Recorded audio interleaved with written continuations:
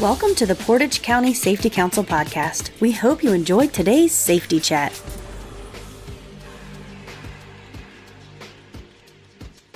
Hi, it's Mike with the Portage County Safety Council. I'm here with Josh from the BWC. Welcome, Josh. Hey, Mike. Thanks for having me. So can you tell our listeners what you do for the Bureau? Yeah, my real job is digital forensics. I've been with the BWC for about 18 years now, and all that time's been with the Special Investigations Department, so the fraud department. And I handle digital evidence for our criminal investigations, whether that's iPads or computers or phones, anything to support our criminal investigations and electronic evidence. But the other part, why I'm here and why I was here to present today, was I handle our UAS program, which is our unmanned aircraft program that we have. Today you gave us a presentation of the Portage County Safety Council, which is off the charts. So other safety councils, if you're listening to this, bring in Josh. If you're a business, bring him in. It's amazing. So Josh, tell us a little bit about drones and why they're relevant to safety. Sure, there's tons of ways people are using drones out there today that really revolves around safety. So anything from construction companies that are using them so they can monitor their progress, but also keep their employees off the site, so they're not close to heavy equipment running around or, in danger that way, to a lot of inspections. So, in my presentation, you saw, windmill inspections, right, and roof inspections and ODOT doing bridge inspections and all those things. If you're not using a drone, there's a certain amount of risk involved. And with the drone, I think when you're just doing inspection work and you're just trying to find if there's something wrong, not necessarily repairing it, why not send a drone up and keep your guys on the ground? Yeah, absolutely. You mentioned windmills, rooftops, farms and silos and things like that outdoors. But one thing I want to zero in on in your presentation, which I thought was phenomenal, there's a specific drone to use for confined spaces that you could actually go in some kind of crawl space with the camera, and actually you don't have to worry about anyone getting some kind of gas contamination or getting stuck, fall protection, all the things by sending a simple drone in there. Yeah, so they have a very specialized drone. As you saw, it has the big cage, round cage around the drone. It has a thermal camera, so you can, if you need that type of technology, regular camera, lights, because obviously a lot of those places is pretty dark. It's a great tool to not have to send a guy climbing down into a pipe or into a big ballast and be able to fly that thing from outside and still get this high definition imagery that you can review from your office rather than being, in those tight or potentially dangerous, places. In your presentation, you showed a 3D model that you created from drone footage, and it was unbelievable. Obviously, we're on a podcast. Listeners aren't going to be able to see that. But if they could look it up online, it's phenomenal to have that 3D map of your facility, your building, your property, accident investigation site. Yeah. Just phenomenal tool. Yeah, and that's really the big thing that we do with drones at BWC. So what we support is our safety violations investigation unit. And they go out and investigate, part of what they do is investigate catastrophic accidents or fatalities. And fatalities is really where we're using the drones the most. And what I'm doing is going out and taking pictures of that accident scene and then using some specialized software that's building 3D models. And as you heard me talk about, with an accident scene, it's quickly going to expire, right? I mean, once that's happened, and the example I used was like a trench collapse, which, we unfortunately had a few months ago. And, once that happens and once that's cleared up and everybody's out, they're fixing that pretty quickly. They're filling that right in or putting the, safeguards in. So, if you get there a day later or 2 days later, or you want to go back a month later, that's not there anymore. That accident scene is long gone. So we're able to do that and not just capture pictures of it, but literally we're taking the whole accident scene in that virtual model. So it's pretty amazing technology that we use. If any of your listeners are interested, the software we use is called Pix4D. It's pretty amazing stuff. And our flights are so short. I mean, you're getting all this data with maybe at most, probably one of our longest flights is like 12 to 15 minutes. Oh, wow. And out of that, you're basically taking the accident scene back with you. So one of the most impressive things in your presentation is, I don't know what you would call it. Is it an aggregate supplier? Yeah, like a quarry? Yeah, you showed footage of a drone coming, literally scanning a pile of stone or dirt or some kind of, I don't know if it's crushed pavement or concrete, puts the dimensions in there, and it could give a pretty solid estimate of the tonnage. Yeah, it's a great tool. It's the same software that we're using to create these models. So yeah, a quarry or like a mulch company or anything like that, typically they want to come in every once in a while and calculate how much material they have there and, see what's going out and coming back in or whatever. And, to do that, the old-fashioned way is they'd take the track wheel and measure around the edge of it, and then they'd be climbing up on the pile and taking measurements, and I don't know, it's pretty complex, and there's definitely a chance of getting hurt either through falling off the pile, I don't know, or sure. Usually you're close by to heavy equipment that's running through there and taking those piles and stuff. So with the drone, you're able to stand.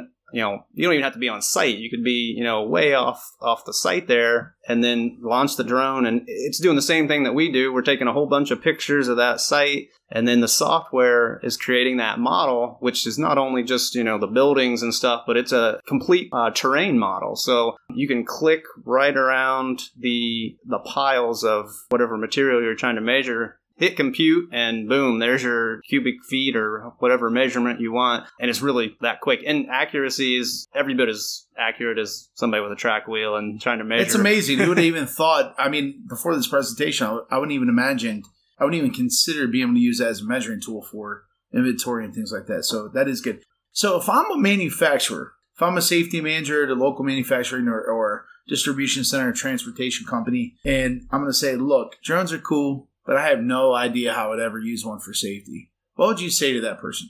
Sure. And that's probably one of the things that we're interested in and why I come out and give these presentations is just to get people to start thinking about, hey, here's a technology that's out there that's readily available. The price point is really not unattainable. It's within most people's budgets. And here's ways you can use this. Sometimes you just got to think a little bit outside the box of things you're doing. So even if it's something as simple as maybe you have to go up and check your roof twice a year just to see if there's issues that need to be dealt with throughout the year, that's worth it to use a drone to capture those pictures. And that's a super simplistic thing that you would be doing with the drone. It's not technical, really, super technical, but that would keep your guys from having to actually literally climb on a roof and looking up there. So yeah, there's tons of different ways. That doesn't have to be super complex, like building a 3D model or taking measurements. Yeah. There's some, that's the fun stuff. Right. Though. That just looks really cool, but there's some just quick and dirty ways you can use a drone to just get you the data you want and stay safe.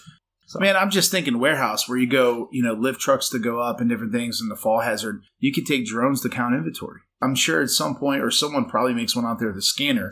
You can even, if not, they will, after hearing this podcast. Somebody's working on that, right. I guarantee it. Yeah, absolutely. And so I just remember working in a warehouse when I was a young man, and they had a building inside the facility.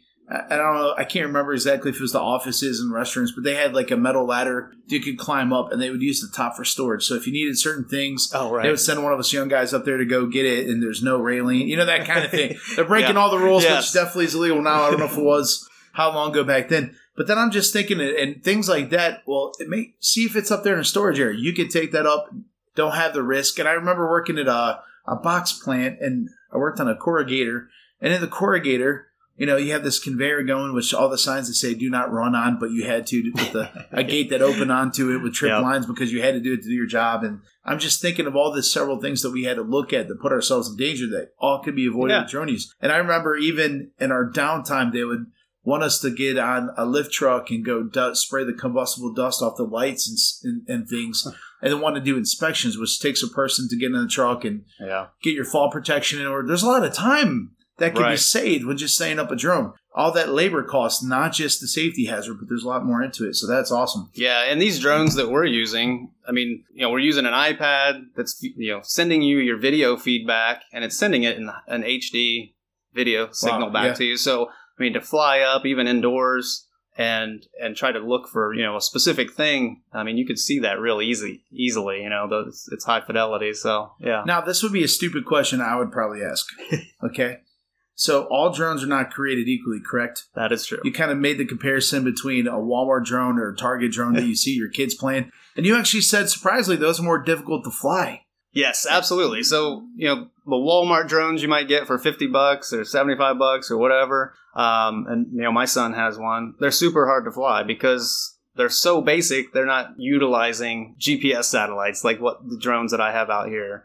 are using. So there's no assistance. So you're doing all the stick inputs, and if you're, a racing drone pilot, right, sure. maybe you're fine with that. But most people, that's a little tricky to do. So the drones that we're using, they use GPS to hold those positions. So like I talked about in the presentation, I can take my hands off the controllers and that drone's going to hold that spot until I come back to it and move it to where I want to. So yeah, people are always a little bit surprised at really how easy it is to fly these things. Now you still got to train and get used to the how the controls work and stuff like that. But the hurdle is not super big to be able to fly that without crashing it. Right. And that's that. See, if I'm a construction company, my mind would be like, let me go to Walmart and get one of these $50 drones to see if I could pull it off. Because I had a skateboard one time as a kid and it just didn't work out for me, as you can imagine. By looking at me, not the skateboarding type, it just doesn't, the coordination isn't there. So I would probably go down, let me buy one $50, $100 at Target, whatever, and let me give it a shot to see if it's relevant before I pay money for that. And you're saying two different worlds. Yeah, they're definitely two different worlds. And realistically, if you're looking to use these in a business, you're probably looking at an investment. For something I would buy right now, you're probably looking at an investment somewhere around the $2,000 range. Probably that $1,500 to $2,000 range can get you in with a really decent drone that you could do automated flights. It's using GPS. You could fly it indoors. There's a lot you can do with that. Which really is a pretty cheap investment. Yeah. If you look at the fall protection risk that can call from having someone climbing the roof or to hide one of those confined spaces and different things. It can pay for itself pretty quickly, for some of that stuff. Now, they're a relatively new thing, for some of the drones that you use. How long do they last? Are they going to be used for a while? I'm sure it's not going to be something you're flying 8, 9, 10 hours a day. You're just popping up here there. So we look in 2, 3, 10 years. Oh, yeah, right. So, like the longevity, we've had ours. Obviously, we've been in it for a little over 2.5 years with our program. And these are the drones that, for the most part, other than the thermal one I was showing you, those are all the drones we got at the beginning. So they should last. Yeah, I would say 5 to 6 years. You should be good. The technology, although, is rapidly changing. Sure. It's crazy. Yeah. And I showed you like that the zoom camera, that 30 times zoom camera that is just amazing how far away you can zoom in. Right. And the cost for that thing was $9,000 last year. Now you can buy it for $2,500. So it's kind of scary to think, how far out did it go? I don't know how the distance to that, but it was at least a couple miles. I mean, it started in, I know the people listening can't see the video, but it started in a close-up of a clock tower and ended up, felt like 2 miles away, right? Right. I mean, and you're talking only $2,500. So, I mean, it's really unbelievable. Yeah. So last question is, okay, obviously we're dealing with aircraft. What kind of regulations, what kind of licensure do we need to have to fly commercially? Yeah, and this is the important one. And another big part of why we're out here is we want to obviously promote this technology and the ways you can use it as a safety tool, but we're also want to make sure people are doing it the right way. Right? There's a lot of pieces to the puzzle if you want to start using drones in your business, and one of those is the FAA regulations. So you do need to get a Part 107 certification through the FAA. That came about a couple years ago. And that's really what's going to get you the ability to fly commercially. And the steps to do that is really you're going to have to pass an aeronautical knowledge test. So it's a 60-question multiple choice. And if aviation is not in your background, you're definitely going to do a little bit of studying to get there. Right. But it's a test you can definitely get through. And that should get you up to speed on, airspace and where you should fly. And I think those are probably some of the biggest issues that you see like in the news where people are flying close to airports or near forest fires and stuff like that, where they just really shouldn't be flying. And I think a lot of people are just kind of ignorant to where they should fly or where they shouldn't fly. They just don't even don't get it. So if you're a business and obviously you don't want to have liability towards you from flying a drone, you want your people to understand all the rules, and that's the start. What is the average cost, do you think, from your experience? So let's say I want to send a staff person to go get certified and licensed. Yeah. So in this, we've experimented with several different things on the training side of it, of getting people up to speed and being able to take that Part 107 test. And we've done, we've done 1 day training, sent people to, which is not enough time. Right. There's too much information to learn it all in one day. We've done weekends, so you get a couple days. That's a little bit better. What we've had the most success with has been some on-demand online training. Okay. We've used one called Remote Pilot 101, and that's, they're just able to go in and view a video on airspace, and they can view that video as many times as they want until it starts to sink in. Right. And so that's a great tool. And we use some iPad apps to also get them up to speed with literally taking the test, in the questions. But the test itself is about $150. Is there anything like your driver's ed where you have to have X amount of flight time? No. That Part 107 test is all written,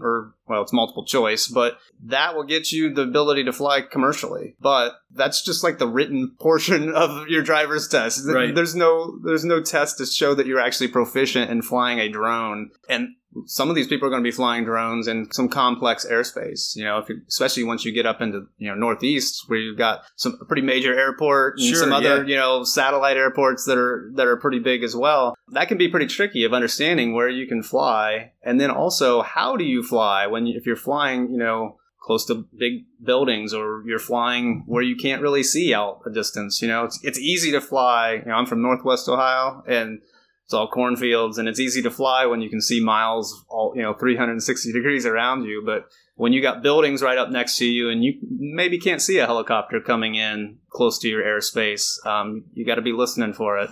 So it can get a little tricky. So that's where that training comes into, and continuing to do that. It's not one of those things where you buy the drone, take the test, and then don't take it out of the box for 6 months. You got to continuously use that skill. So I remember seeing a YouTube video.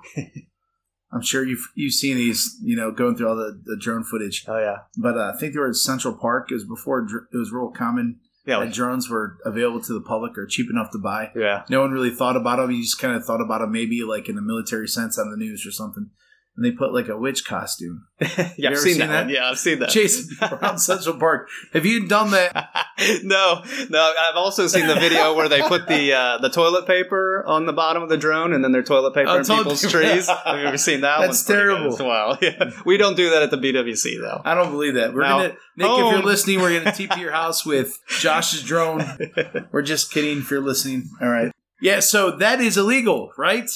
They may not have had regulations because you said you're not allowed to fly around people and different things. Yeah, well, if you're flying in Central Park, New York's a pretty tough place to fly to start with. Right. to get authorization.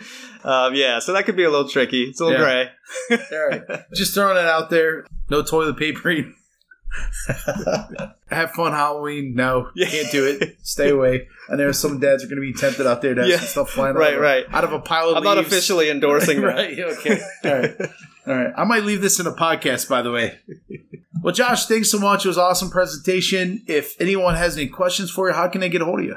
Yeah, you can just reach me by phone at 614-332-7343. And if you have any questions about drones or starting a program with your business, I'm more than happy to come out and meet with you or talk to you on the phone, email, however you want to do it. It's an expertise we have that we're willing to share with any Ohio employer that's looking to do it. So, all right. Thanks a lot. Everyone, be safe. Thank you for listening. We hope you enjoyed today's podcast. For more episodes, check us out on iTunes, Spotify, Google Play, Podbean, or Stitcher. To get new episodes sent directly to your phone or smart device, be sure to subscribe. To learn more about how your company can earn up to a 4% Ohio BWC premium rebate by becoming an active member of the Portage County Safety Council, please visit our website at www.portagecountysafetycouncil.wordpress.com. The preceding information is for entertainment purposes only. Views expressed may not reflect the views of any affiliated or sponsoring individuals or organizations. Listeners should carefully weigh information provided and seek advice from an appropriate professional before implementing. Listener discretion is advised.